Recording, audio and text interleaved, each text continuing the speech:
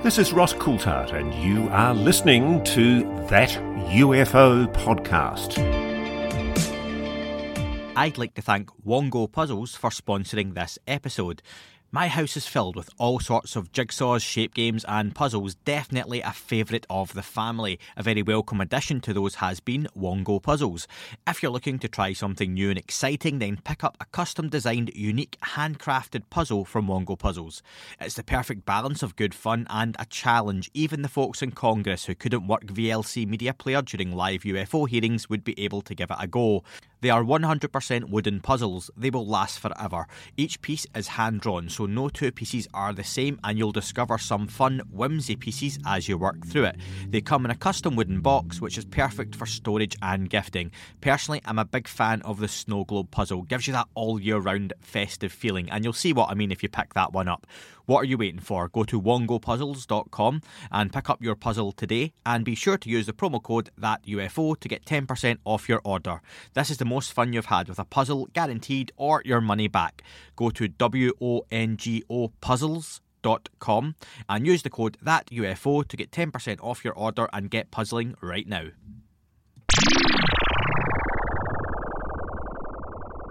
Hi everyone, and welcome back to That UFO Podcast. My name is Andy, and I am joined today by a guest based in the UK, which I always like to have on. He is an author who, after his own incredible encounter, decided to reach out to those with similar experiences and detailed over 130 first-hand witness accounts of close encounters with triangular UFOs in the UK, including stories of missing time and men in black.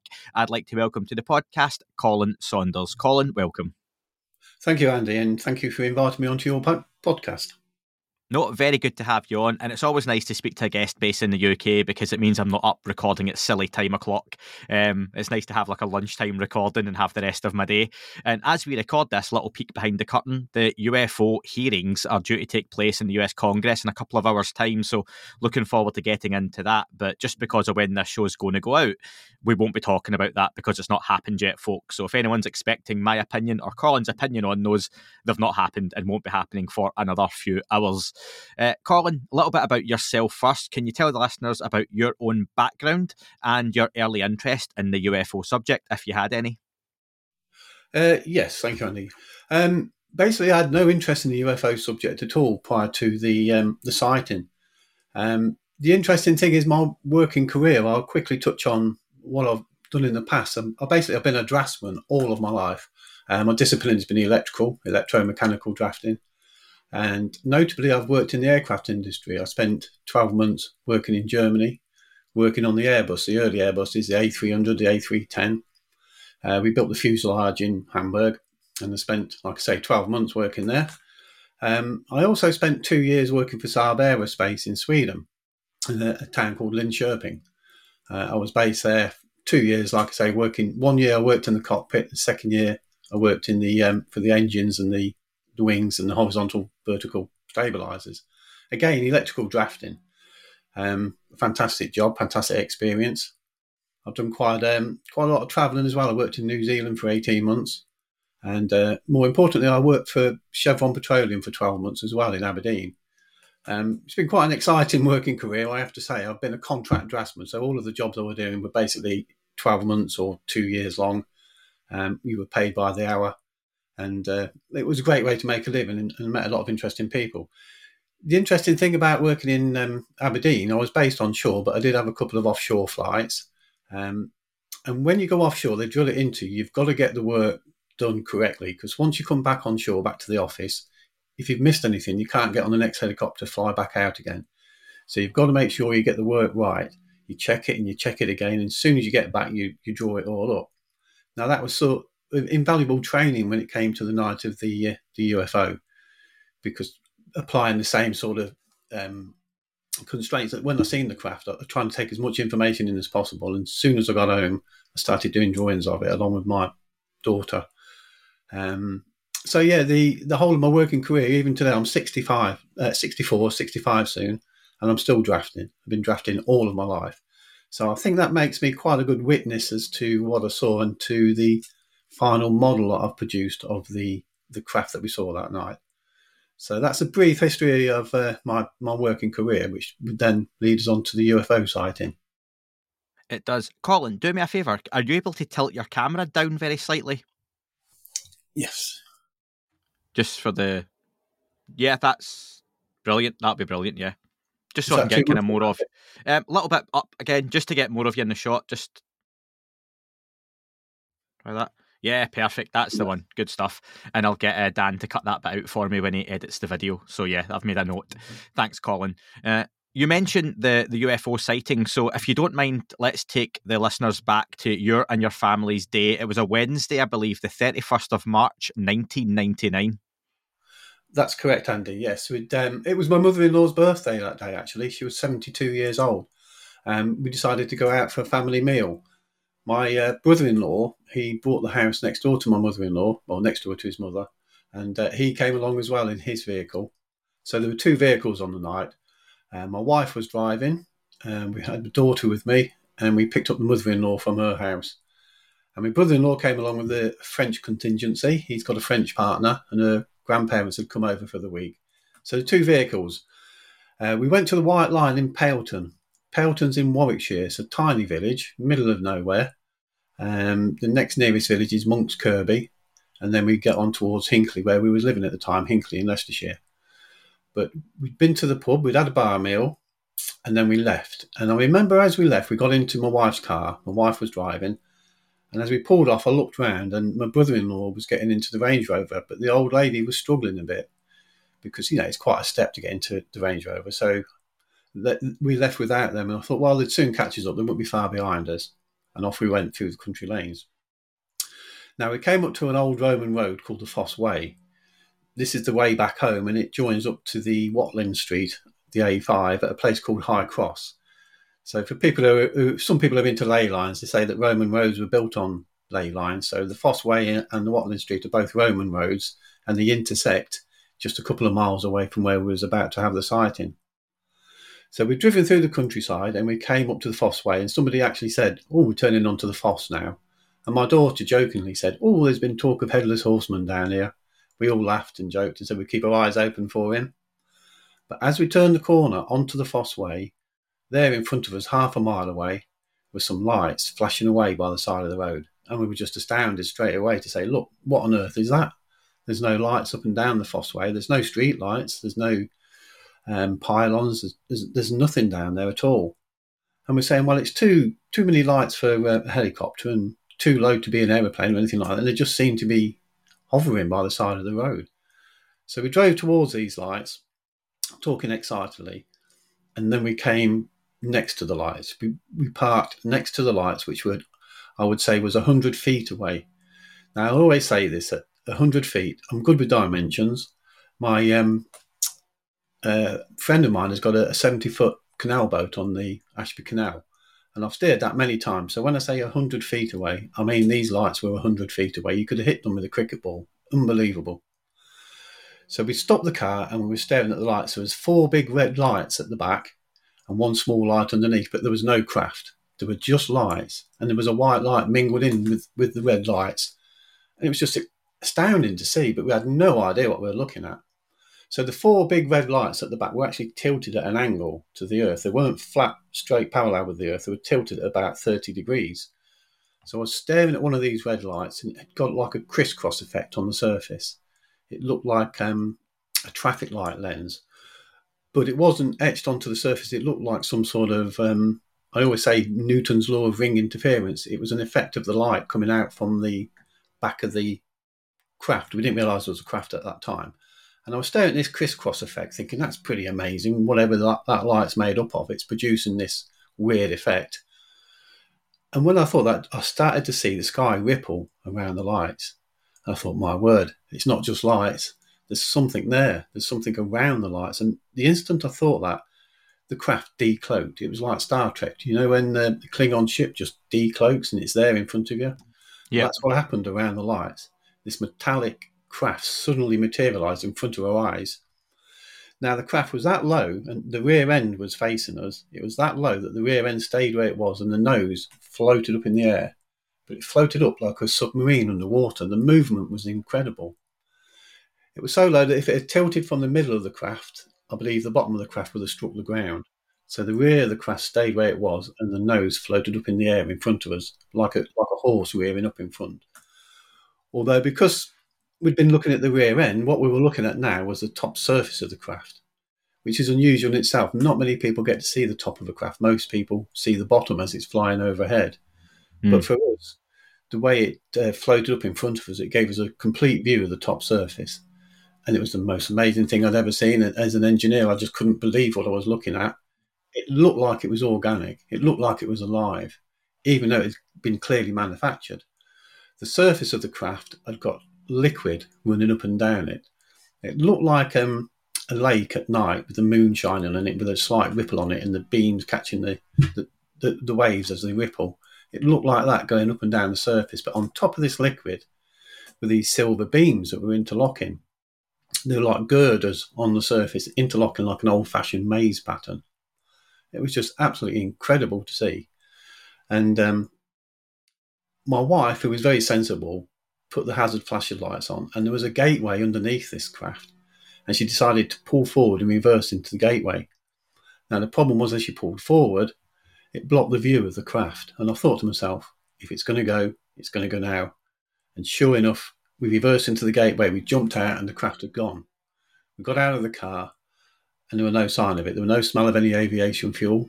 It was deathly quiet. You could hear a pin drop. And there in the distance was the largest craft I've ever seen going away, with 4 big red lights at the back. Again, the same as the small craft we're seeing. I said, look, there it is. But it's changed. It's grown into this massive thing. And the girls were going, oh, I don't know, that's a long way off. It's probably half a mile away, this big craft, or maybe even further. But it looked huge, and it was just going away. So that was the end of it. Like I said, there was no smell of any aviation fuel. Nobody else was involved. And then cars started to come up and down the road again, because there'd been no traffic whatsoever during the course of it. We got into the car, and it was 9:50 p.m. We checked the time and drove back home. Now, the strange thing was, when we got back home, my brother-in-law, who lives next door to my mother-in-law, he'd got back already in the Range Rover. Not only that, but all the French occupants inside were inside the house having a cup of tea. So they'd obviously arrived home a while before us, but we never saw them pass, and they never saw us as they were trying to catch up with us, which seemed very, very strange. So that were the sort of nuts and bolts of the sighting. Now, there is more to it, which we'll come back to, because there was a little bit of paranormal high strangeness that happened as well. For the first 20 years of this experience, and generally I only spoke about the nuts and bolts of what took place, which is what I've just done now. But like I say, there is a bit more to it that's paranormal. And we'll come round to that because times have changed. People are more accepting of this now. I never used to speak about it in the past because I thought people would think I was crazy. Yeah. But we'll come back to that. So what we did Colin, then... Let me just ask you, do you mind if I ask you a quick question, just so I've got it right? Because the story... No, that's okay. The story's fascinating. I'm just trying to... I always like painting a picture in my head of the event, and I think I've made it out roughly. And so in the car, there's yourself, your wife, and your daughter, yeah? And the mother-in-law. And your mother-in-law were all in the car, yeah? Wife was driving, the mother-in-law was in the passenger seat next to her. I was behind the mother-in-law on the near side, and my daughter was next to me on the off side. And from a point of view, you mentioned the distance being 100 feet. So we've got listeners all around the world. That's 30 metres. And I even had to look up, just for my own frame of reference, 30 metres is 2 buses or 1.5 10-pin bowling lanes. So that'll help people kind of create the distance. That is not very far at all. So you are very, very close to this object. And that obviously helps you get a really good view of the detail you're discussing as well. Is that right? That's right. Yes, it was that. Honestly, it was that close. I could have hit it with a cricket ball. It was just unbelievable, especially when it materialised, and rose up in front of us. I mean, when they say how big was it in front of you, it completely filled the field of vision. There was nothing else you could see but the whole of the triangle in front of you, right up in close. Do you think the object, the craft, was aware of you? The fact that it materialised at all, rather than stay cloaked, stay invisible, stay out of sight? Yes. I've had a long time to think about this, and I do believe that the craft was waiting for us, and I do believe it wanted us to see it. I mean, it was completely lit up like a Christmas tree. And also, I've got a feeling, because it was at this angle, I want to say it was like an angle of about 30 degrees to the Earth. So it would have had the bottom, although the craft wasn't materialised at the initial sighting, but it would have had the bottom tilted up towards us. So as we're driving towards it, without realising, we were looking at the bottom of the craft as well as the 4 big red lights at the rear of the craft. Because of the angle, we could see all of the 4 red lights and the other lights and the white, but we couldn't make out what it was. It was just all mixed up together. Now, I think if the craft had been parallel to the Earth, then we would not have seen quite so much of the lights underneath. So I believe it intentionally tilted itself up so that it gave us even more to look at as we was approaching it. Now, the strange thing is that when we come to draw pictures of it, me and my daughter drew the same, and my mother-in-law didn't draw it, but she described the same craft. She said it's got girders on the surface interlocking. Now, my wife, who was the sensible one of the party, wasn't actually... she didn't actually see the craft materialise. She saw the lights as we approached, but once we stopped on the lights, she was being sensible and looking up and down the road for traffic, and decided to put the hazard flashes on and reverse off the road, so she didn't see the craft materialise. So I did ask her to draw what she'd seen, and she drew 3 red lights in a perfect triangle, a perfect equilateral triangle, and there was no way we could have seen that from the aspect ratio, from where we was looking at that craft. No way could we have seen just 3 red lights underneath. And I thought that was really odd. So a couple of months later, I asked her to draw it again. And again, she drew exactly the same thing, 3 red lights in a perfect equilateral triangle. So I came up with a theory, because this happened for a reason, and I was trying to figure it all out for the last 24 years now. But I came up with this theory that the small craft was like a bait, if you like, for an ambush. And it was there all lit up like a Christmas tree. So we absolutely were focused on that craft as we drove up to the lights. However, my wife may well have seen the large craft that we seen afterwards when we got out of the car. That would have been passing possibly over the car at the same time as we was looking at the little craft. Now, in the book, there is a picture, I believe, of the little craft on the ground and the big craft coming over the top of the car. Now, I don't know if that took place. I can't even guess, but it would make sense that she's seen the underneath of the larger craft as it came over the car and drew 3 red lights in a perfect equilateral triangle, whereas the other 3 of us were transfixed on the little one in the field right next to us. So part of me believes it could have been sort of an ambush, in effect, that night.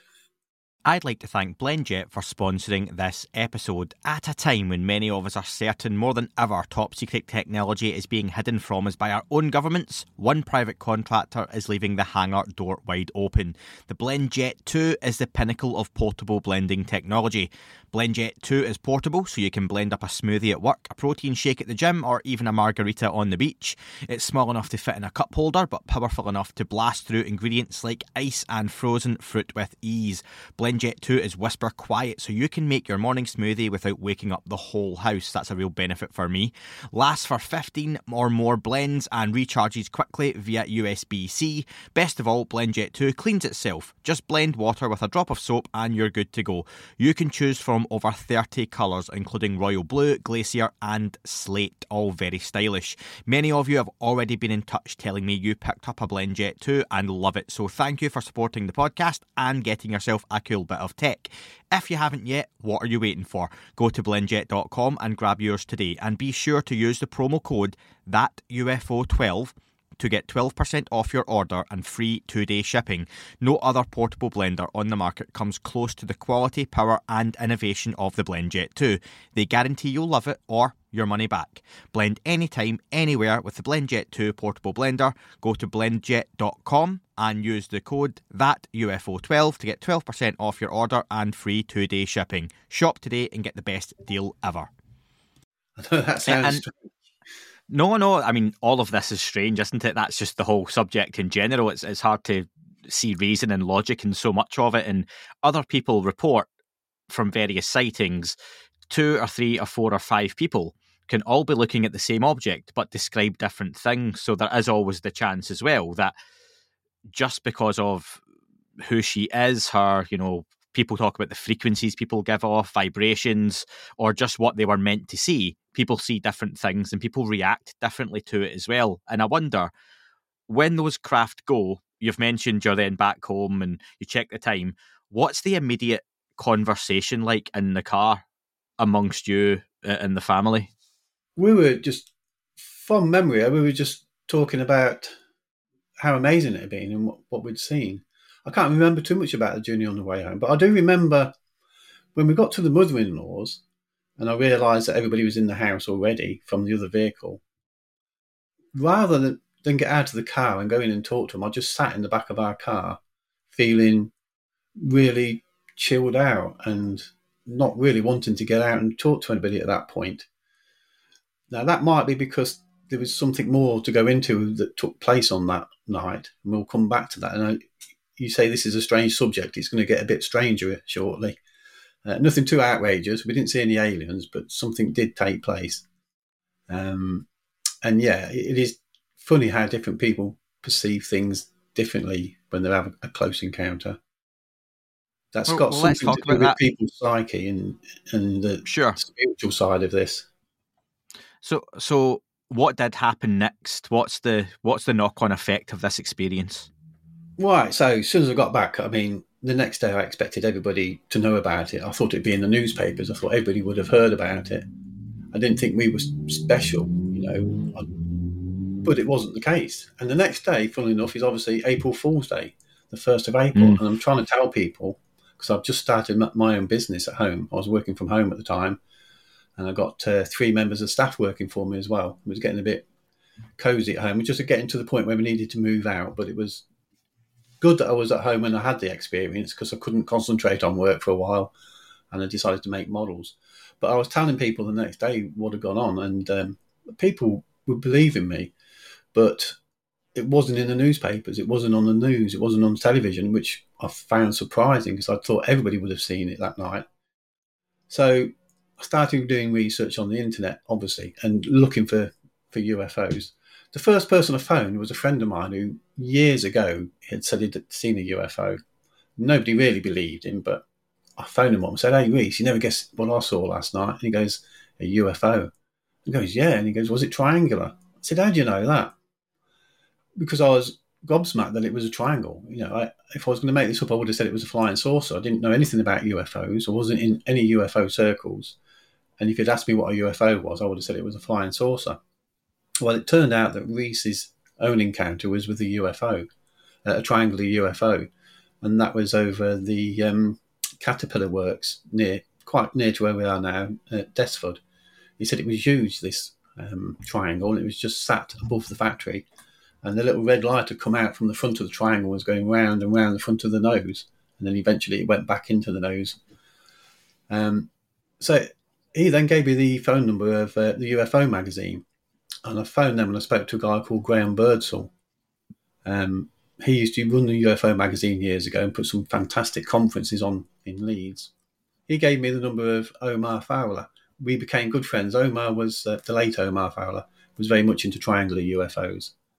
And he came around and interviewed myself and my mother-in-law, my daughter and my wife.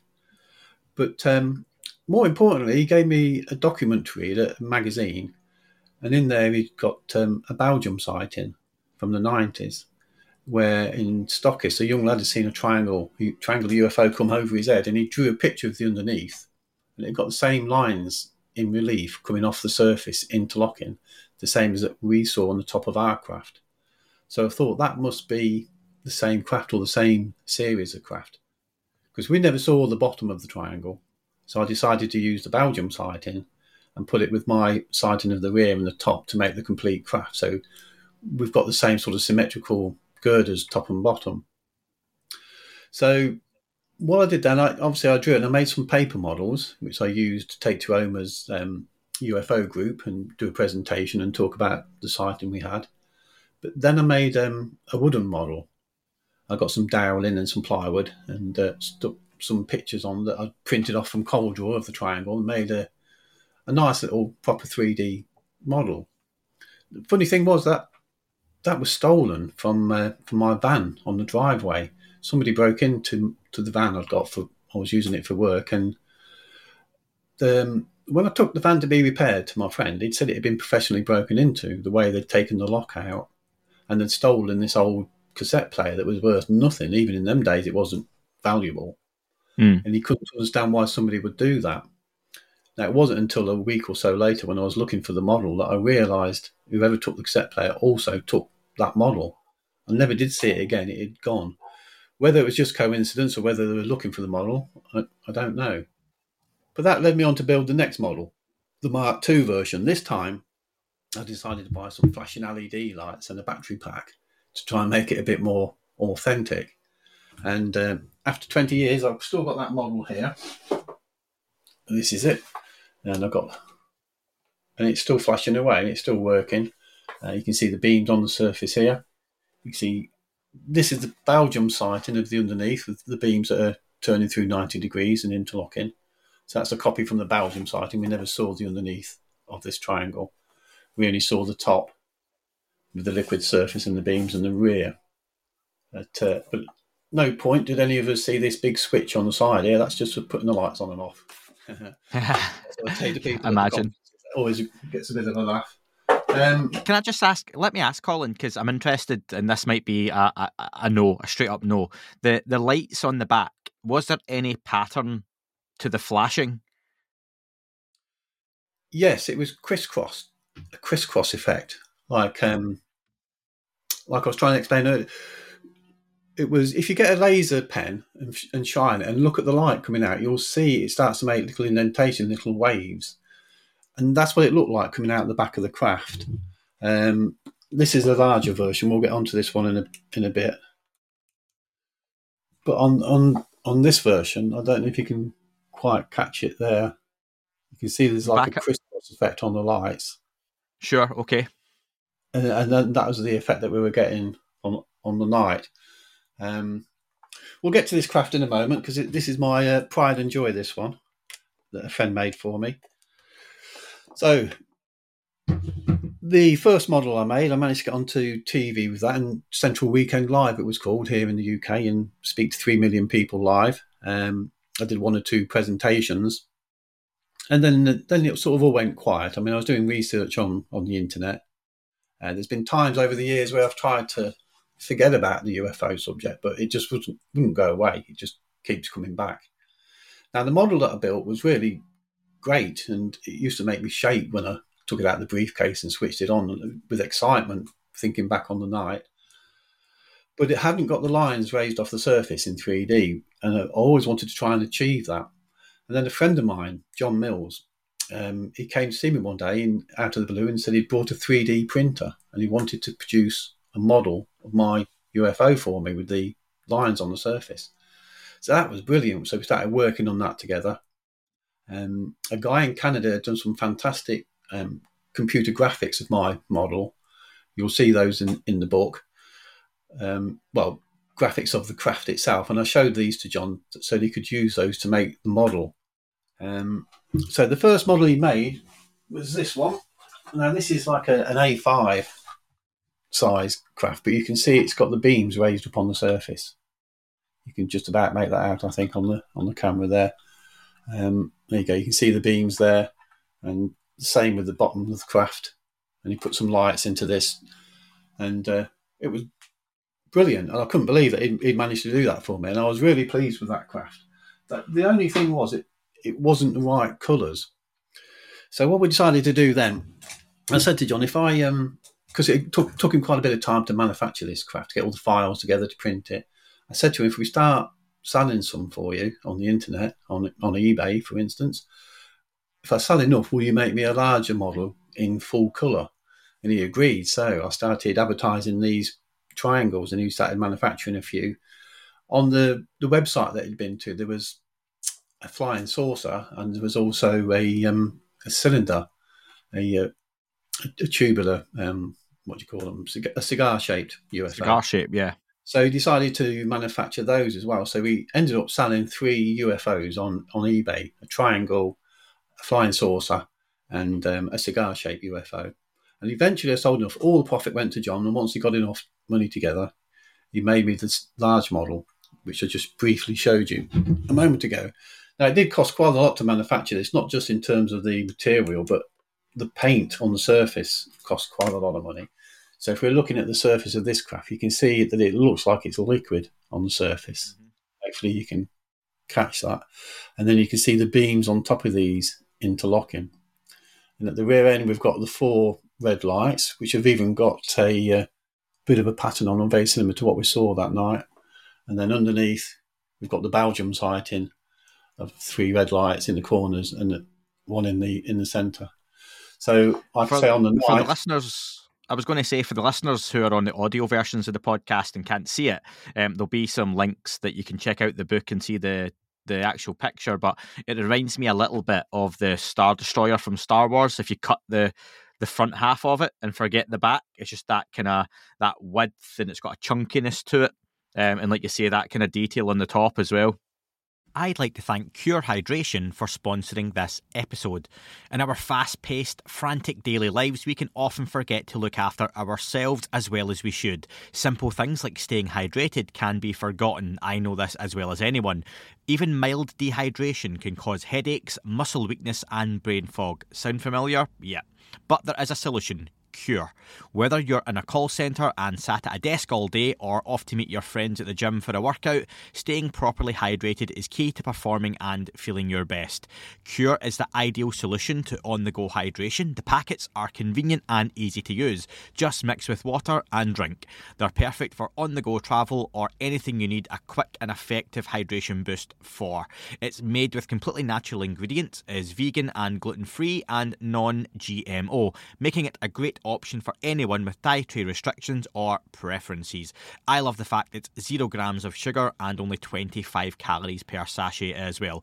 So, ready to combat dehydration? Try Cure today and feel the difference for yourself. Use code THATUFO for 20% off your order. Yeah, it's a fantastic craft that John has built for me. And one important thing that which you audio people won't see, but the centre of the craft has got a white core running all the way around it. And the top of the craft and the bottom of the craft join onto this centre white core.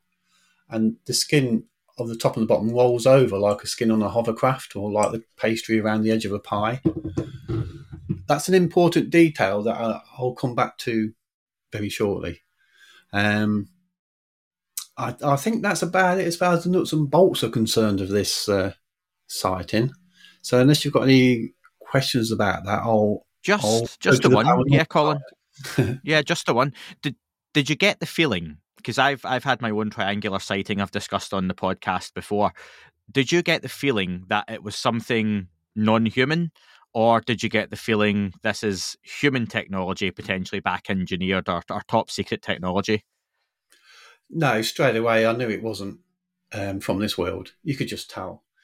The way it manoeuvred, the way it came together, the way it actually looked, everything about it was just so strange. And you could tell immediately when it started to manoeuvre in front of us.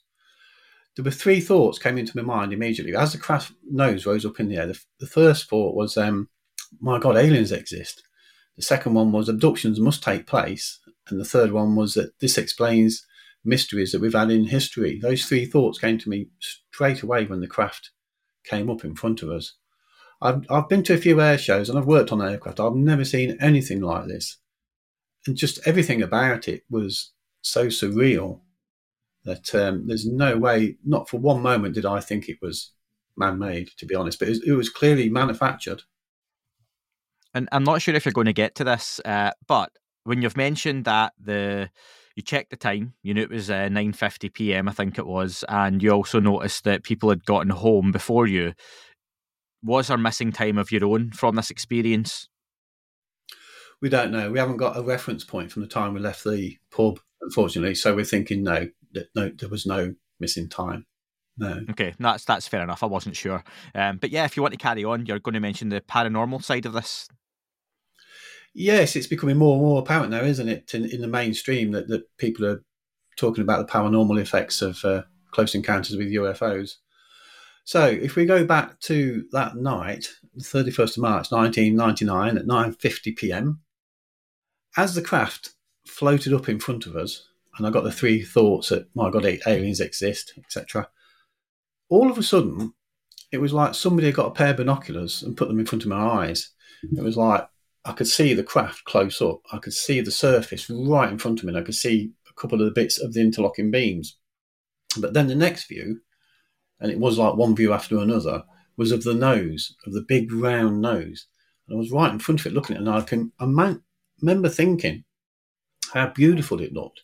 It was like ever so spherical, the way it had been manufactured. It was just, I can't describe the beauty of the engineering. And then I saw the side view. Now, to build the model with the white central core, I wouldn't have been able to do that without this extra view, because I got a close-up of the side near the nose at the top, so I could see the white central core, and the top and the bottom were rolled over onto this side, went central core, but there were no nuts and bolts, there were no welding, no seams. I mean, it looked absolutely fantastic. For those who are looking on YouTube, you can see where it was. I was looking at a close view of the nose up here, and where the top and the bottom joined this white core. Like I say, there was no nuts and bolts, no welding, no seams. It looked absolutely fantastic. And the next thing I remember is saying, I want to get out. Like me and the mother-in-law, we wanted to get on board. We were dead excited. And that's when my wife drove forward and we lost view of it. And that was the end of it. So the next day I'm talking to my wife and my daughter and my mother-in-law, and I'm saying, I've had this close viewing, and the only thing I could think was I'd had an out-of-body experience, that I got so excited at seeing the craft materialise in front of us that somehow I got out of body and got close to the craft. But I didn't really know, but I started researching out-of-body experiences as well after that event. But what happened next was, the very next day, we started to get like electrical problems at home with the TV, a video recorder, a clock in the kitchen and a kettle, and a hard drive on one of the computers, all on the same day, which was really quite strange. But then I started personally to have other experiences. I started to see other lights in the sky and see them turning through 90 degrees. Some of them were quite close, but not to see any detail.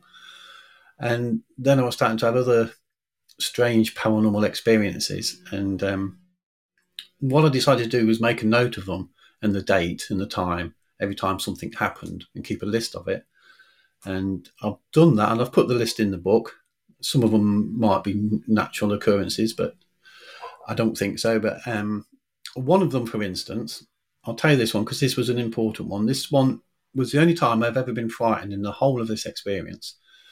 I was fishing down on the River Soar at Rothley in Leicestershire, and I love fishing, and I'm standing in the river. There's a bit of a steep bank going down to the water. So I'm standing in the water and my waders fishing away, and I'm actually in a fishing competition, but it's a small club and I'm in a field on my own. And I hear footsteps coming across the field towards me, 4 footsteps. Now, I know in the past, because we're on farmland, there's been people shooting down there. So I decided to climb up the riverbank, make myself known, because I didn't want them shooting in my direction. Now, when I got up to the top of the riverbank, the noise continued, but I couldn't see anything. There was nothing. But the noise was getting louder and it was coming towards me. And eventually it walked in front of me, probably 6 foot in front of me from left to right. And I thought it was a big cat. I was really quite frightened. So what I did, I got a spike out of my rod holder that I used for my umbrella, and I decided if it was a cat, I'd go back down the bank, get it to jump on me and impale it on its own weight. That was my game plan. And I stood there petrified. And this thing walked from left to right, but there was nothing there. And there were no grass moving, no twigs moving. And it just sort of faded away as it went past.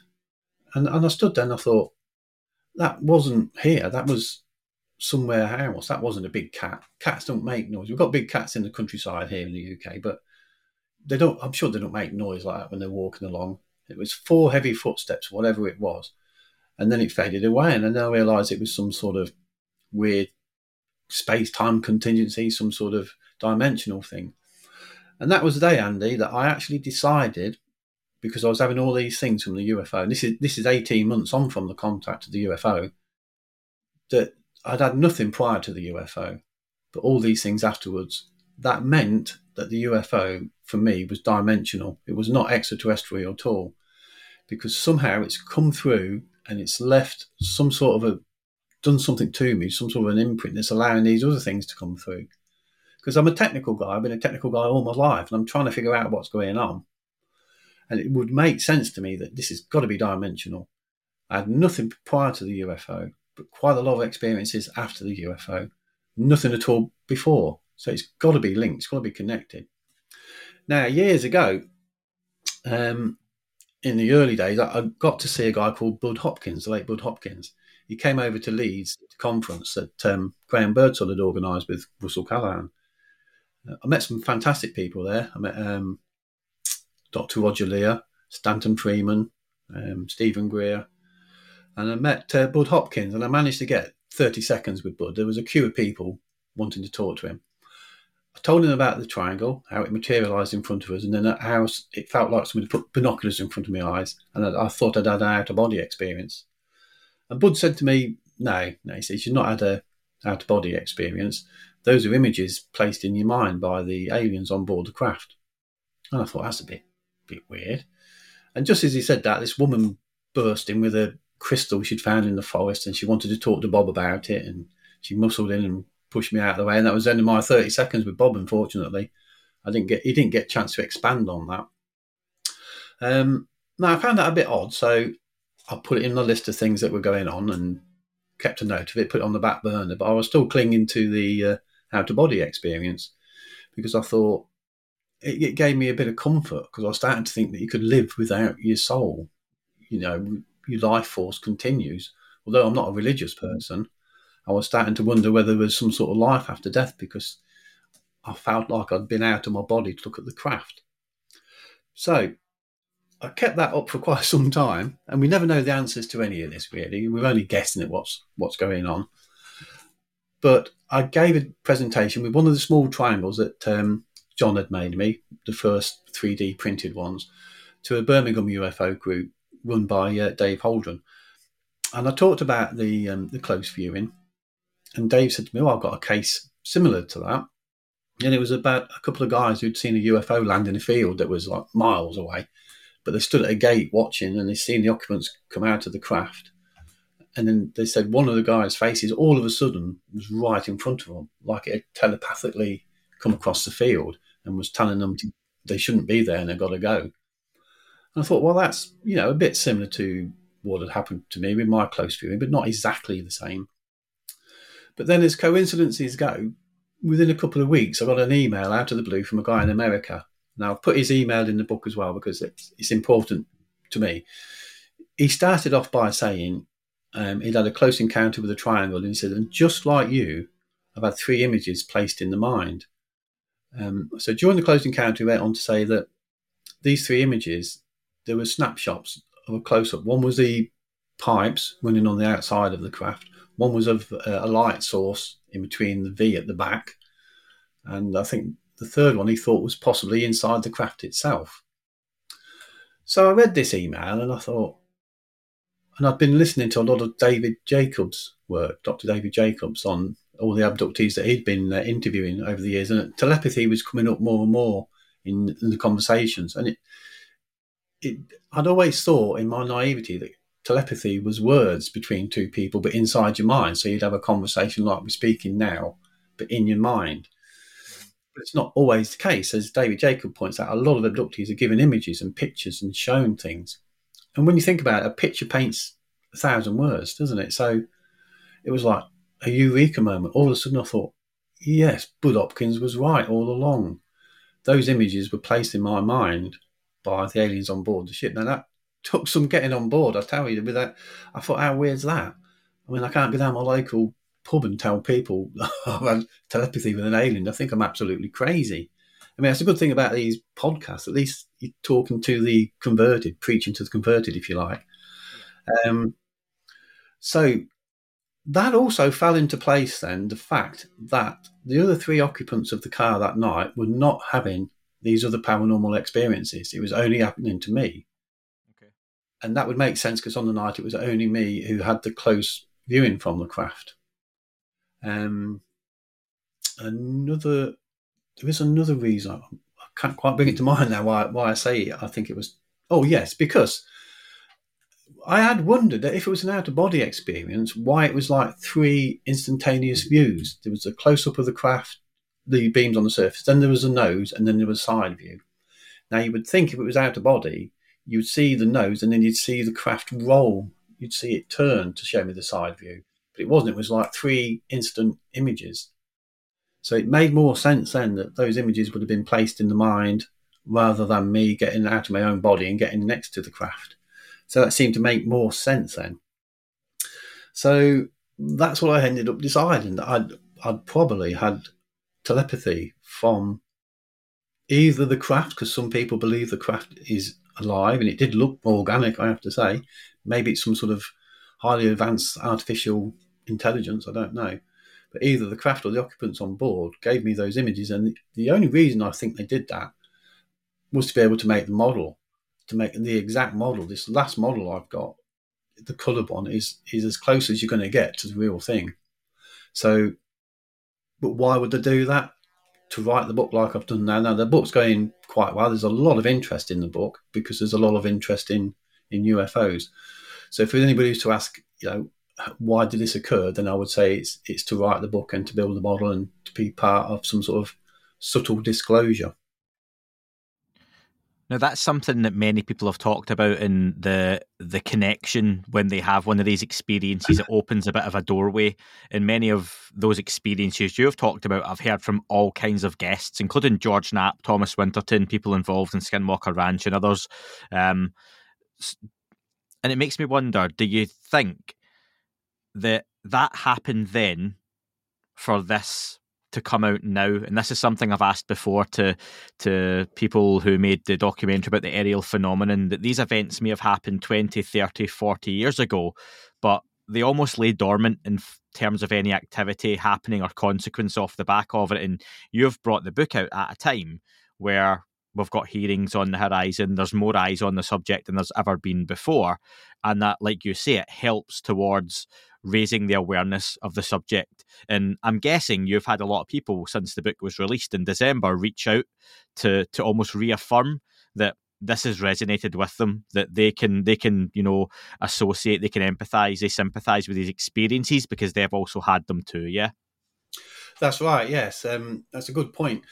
And like you say, this thing, although it happened 20 years ago, initially I wouldn't talk about the paranormal side of things because it wasn't really accepted. It's now becoming far more acceptable, to the point where I was watching a recent UFO program on Blaze just this week, and they were talking there about people having close encounters going on to have other paranormal experiences, and they've even got a name for it. They call it the hitchhiker effect.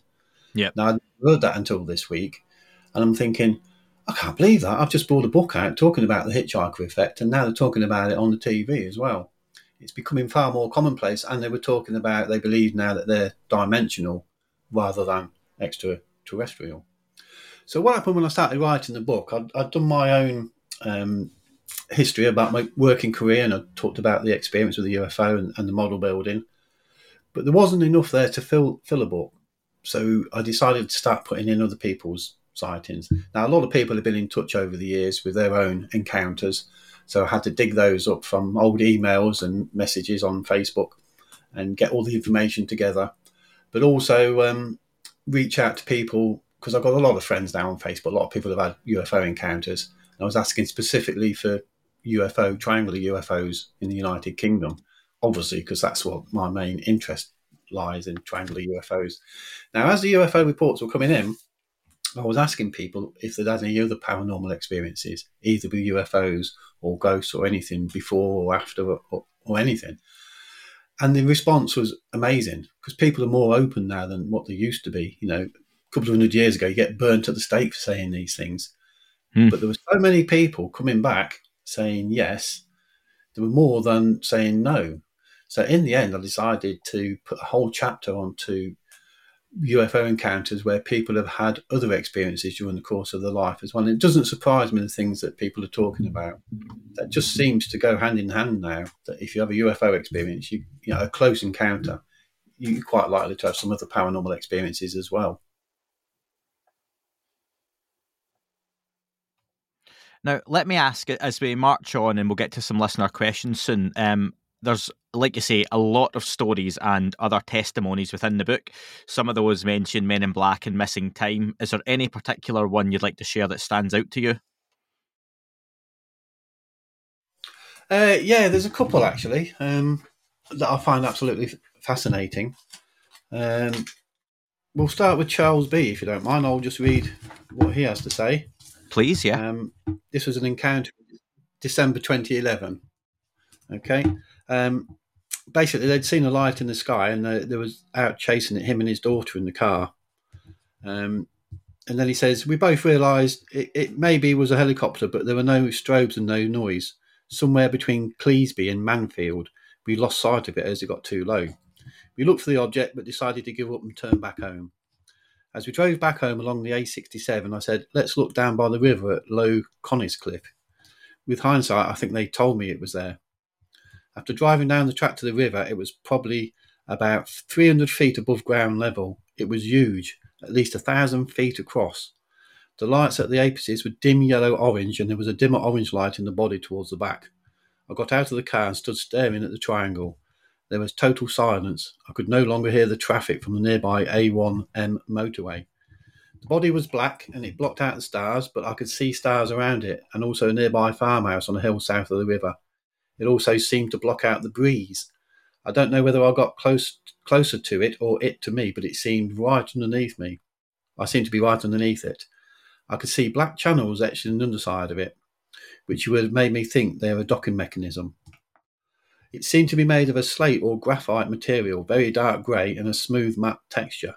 I could feel the presence in my whole body and a dental implant was vibrating in my mouth. I could see the channels covered the underside of the craft that were probably 6 feet across and of a similar depth. I raised my hand and touched part of the craft's body between the channels. I was terrified and even thought it could harm me, but I did it anyway. I brushed my fingers over it and then put my entire palm on it. It felt like a hard kitchen worktop with a matte finish, but it was not cold. The next thing I remember is my daughter shouting me to come back to the car. She hadn't wanted me to get out. And that was the end of that particular encounter.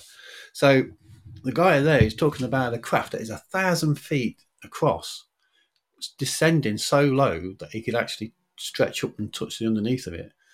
I mean, you've got to marvel at the engineering of these guys, whoever they are flying these craft. It's absolutely fantastic to be able to do that without, any harm to the person who's underneath the craft.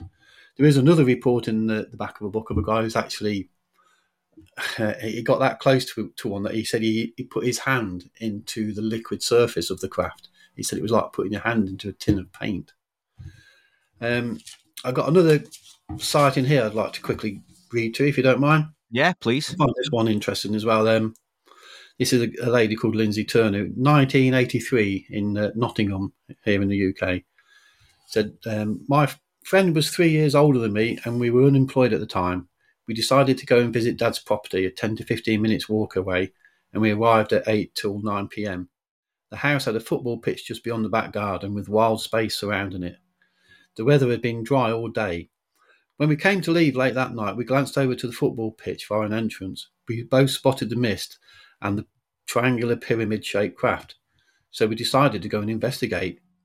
The pyramid object was the size of a council house and not quite on the ground, but hovering just above the ground by about a foot or two. The pyramid looked to be made of glass and was transparent. I could see swirls of coloured gas inside, yellow, blue, green, in fact like a rainbow. As they approached the pyramid, it backed away from them, but when they backed away, the pyramid returned to its original position. The craft then became solid. In fact, Lindsay described it as metallic with Egyptian hieroglyphs on all sides. One of these hieroglyphs was a man with a bird's head carrying a long spear. They then got nervous and decided to go home. They think they lost 3/4 of an hour on that particular sighting. I found that incredible that the side of the craft was covered with Egyptian hieroglyphs. So there's a link there between ancient Egypt and triangular and pyramid-shaped UFOs that appear in today. Lindsay had also had other experiences when she was a child with ghosts, so that comes under that section of UFO and the paranormal. Are you familiar, Colin, with David Marler and his work on triangular UFOs? Yes, we're friends on Facebook, and I've read his book, and he's got a copy of my book as well. So yes, I'm quite familiar with his work. Yeah. Lovely. He's a very nice guy, and he's considered one of the foremost experts in the world on triangular UFOs. Do you believe people, what they're seeing in Belgium, in the UK, in the US, Canada, Brazil, Mexico, they're all witnessing the same phenomenon, that these craft are in a way linked, whether that's from the same entities, the same species, or the same program. What are your thoughts on what we're seeing worldwide? I would always thought that the triangles, wherever they occur, are going to be known to each other and are going to be piloted by the same race. I don't know. We just don't know, do we? Don't know if different races have different craft, whether the saucers have different humanoids to the cigar shape to the triangles. But I would imagine that all the triangles are known to each other. It's a technology that's been made somewhere, and they're all sort of sharing that technology. So I'm sure they must all come from the same sort of base or dimension. Now, I say that because I've got a theory, if you'd like to hear it, about some of the manufacturing of this craft. A friend of mine sent me a video from a guy on YouTube, Boz, somebody who was doing a lecture in a university on quantum levitation. He took a piece of metal and put it into liquid nitrogen and froze it down to 0 degrees Kelvin, and it became a superconductor. And then he put it in a magnetic field, and it just sat in this magnetic field without moving a little millimeter or anything. But the thing I noticed about it, it was covered in vapor because it was so cold. So I looked at that and I came up with a theory, because on the night when the craft materialized in front of us, when it decloaked, I noticed that the wingtip towards where I was looking at the fourth red light, I could just make out the wingtip.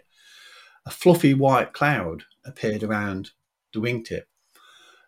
Now, I realised from building the model that when you tilt the nose down, because initially I thought there was a diamond shape in the sky when the craft materialised.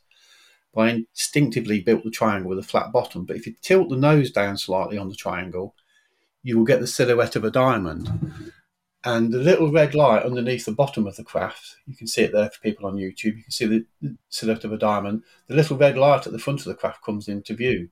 Now, my initial drawings, there were 4 red lights at the back and a small red light off to one side. Now, the small red light off to one side was also covered in mist, like a smoky effect.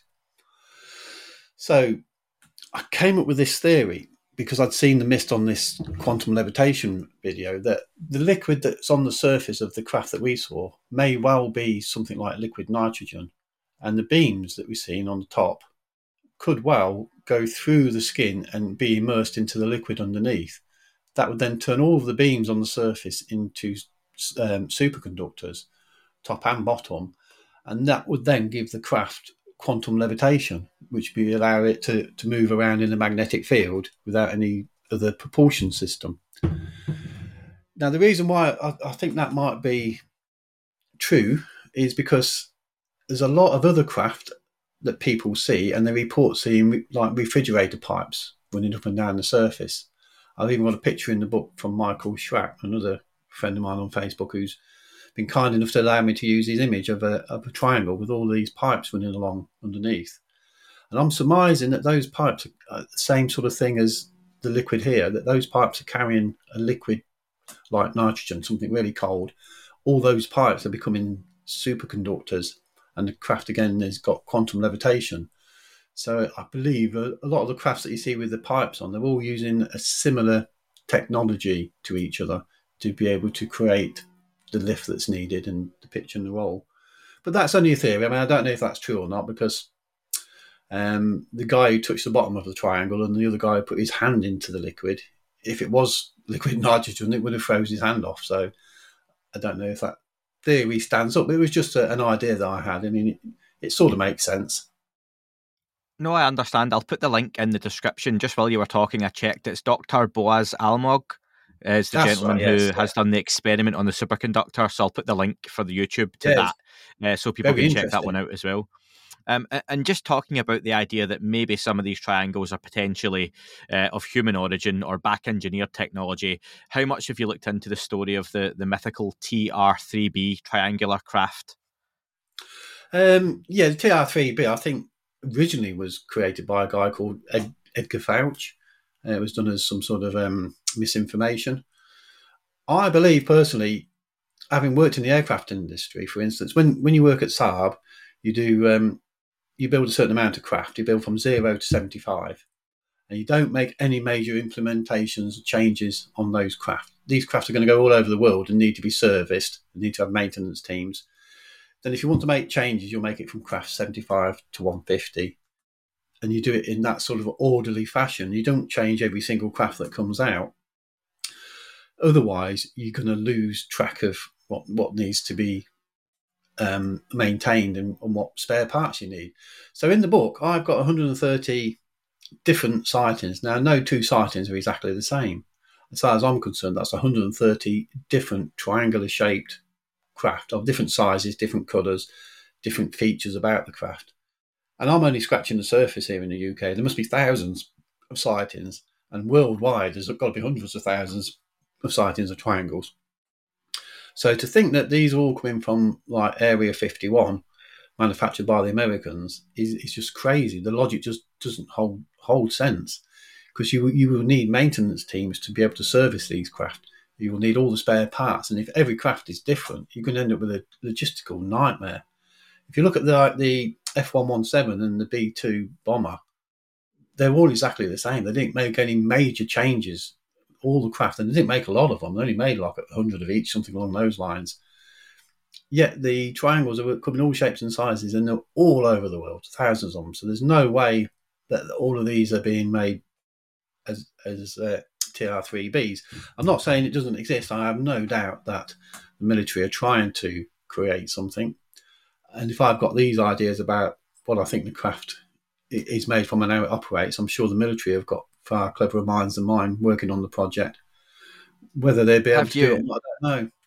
Have Maybe you some read the materials that are used are not available on this planet? We don't know. Potentially. Have you read the Secret Machines books, the Tom DeLonge collaborations? I haven't. No. No, I'm on the audiobook at the minute, and it's been painstakingly long. I've been listening to it over a kind of period of time.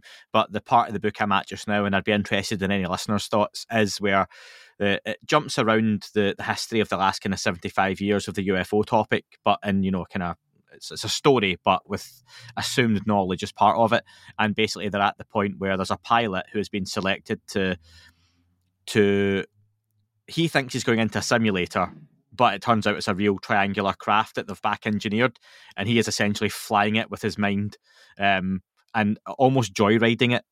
Go here, go here, go here, and they get into trouble for flying it all over the place. And it just made me think there when you mentioned that everyone's seeing different craft, the idea that the military would be jumping in one craft and it's just one pilot thinking, I'm going to pop to Paris, I'm going to pop to Belgium, I'm going to pop to South Africa, and they're all seeing the same thing. Like you say, there must be a number of these craft coming from different sources, whether it's one origin point, but there must be so many different types of craft out there that people are seeing. There's some odd-shaped ones as well, isn't it? It's not just limited to cigars and saucers and triangles. You get all sorts of strange craft, even like square blocks and rectangles and all weird manners of craft. Yeah, it's interesting you should say that they fly the craft by using the mind. You hear that a lot from abductees, really. That's the only place you can get information from. People who have been abducted who come back. There's been a few of them talk about flying the craft using the mind. And another thing, like if these craft were secret American TR3B projects, why would you fly them over a populated area in the UK or Belgium? Why would you fly them at rooftop height? You just wouldn't do it. The chances of a crash and the consequent fallout from that would be tremendous. You just wouldn't entertain it.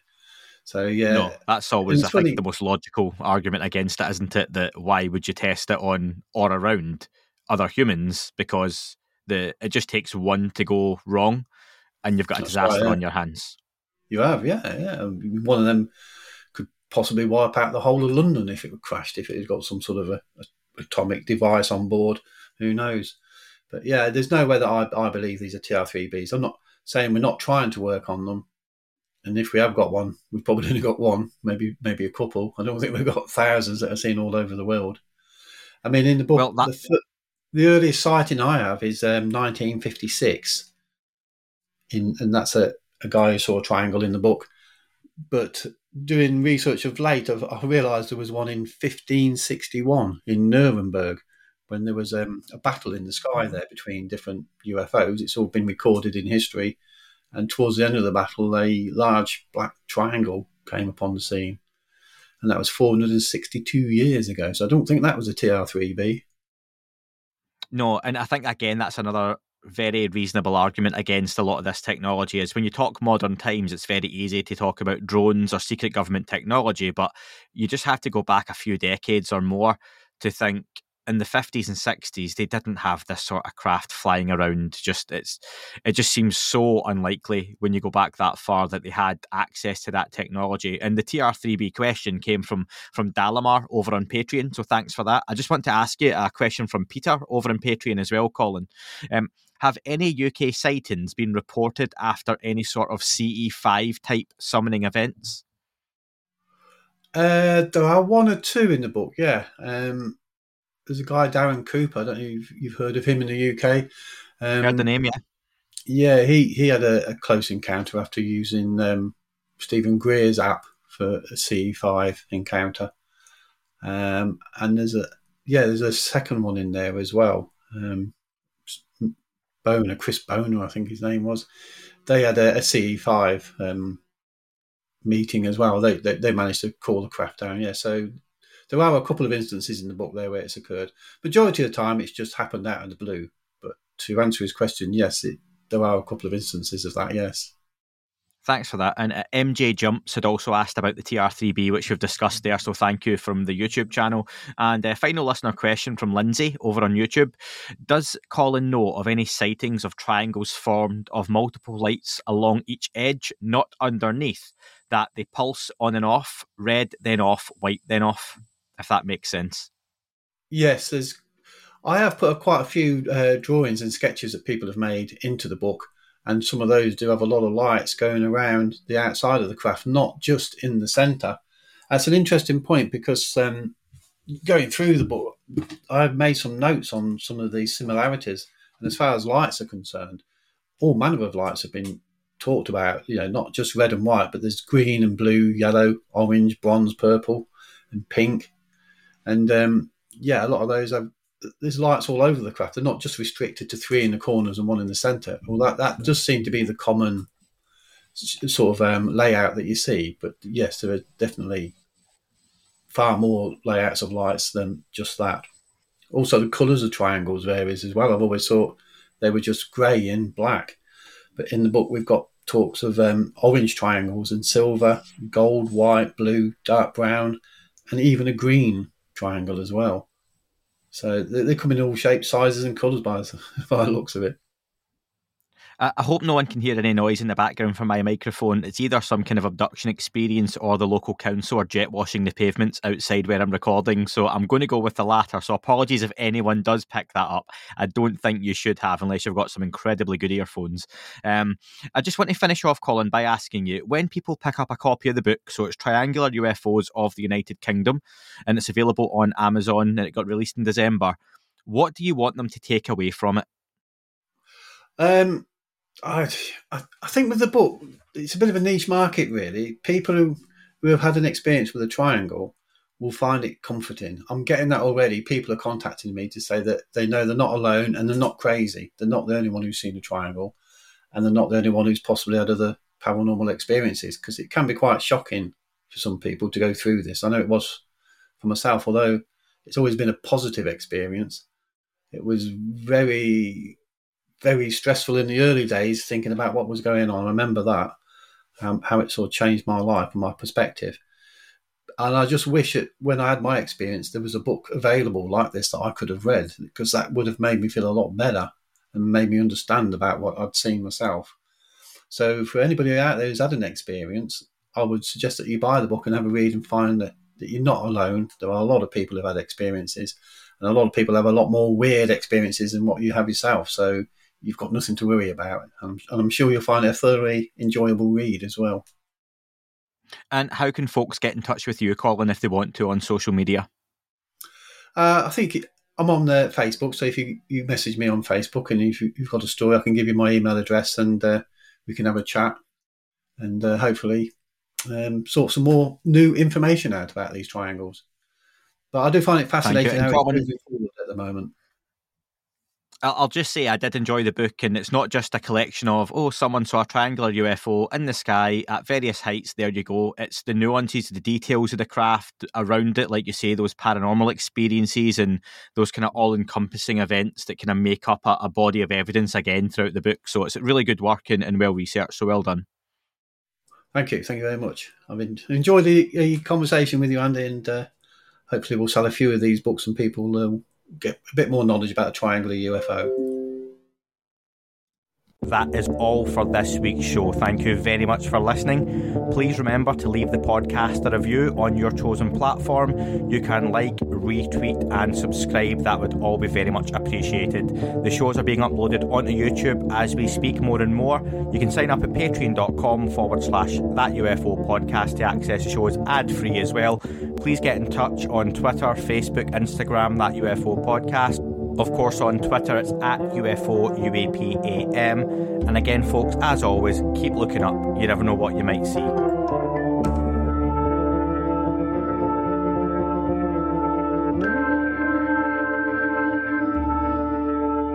It wasn't a tic-tac and not quite a saucer, more like a hubcap designed by Chaucer, a little baroque and quite steampunk, like Alice was playing bass for the Parliament of Folk. The little fucker hovered right outside of my window, and when I shoved out the screen, he made it an issue. I don't think he expected me to see his ass, but I'd had some champagne and smoked a little. I'd like to thank Motley Fool for sponsoring this episode. I've said before on ads that looking after yourself financially gets harder and harder with the cost of everything going up. Being a tight Scotsman, I use every method I can possible to save a little here or make the most of what I have there. Motley Fool is one way that you can definitely look to maximise your income from investments. The age of stock picking is here. With towering inflation and elevating interest rates, sticking your money in a passive market just isn't going to get you what it used to, but it doesn't mean you have to abandon the market. There are still ways to invest for the future. You just need to know where to look, which is where the Motley Fool comes in. The Motley Fool Stock Advisor Service highlights 2 stocks each and every month for members to add to their portfolios, and it literally is paid to listen to them. Historically, their average stock recommendation is up over 400% as of April 10th, 2023. And listeners of That UFO podcast can now access Motley Fool Stock Advisor for just $89 for their first year, a full $110 off the list price. What are you waiting for? Visit fool.com/podcast. That's FOOL.com/podcast to start your investing journey today. $110 discount off of $199 per year list price. Membership will renew annually at the then current list price.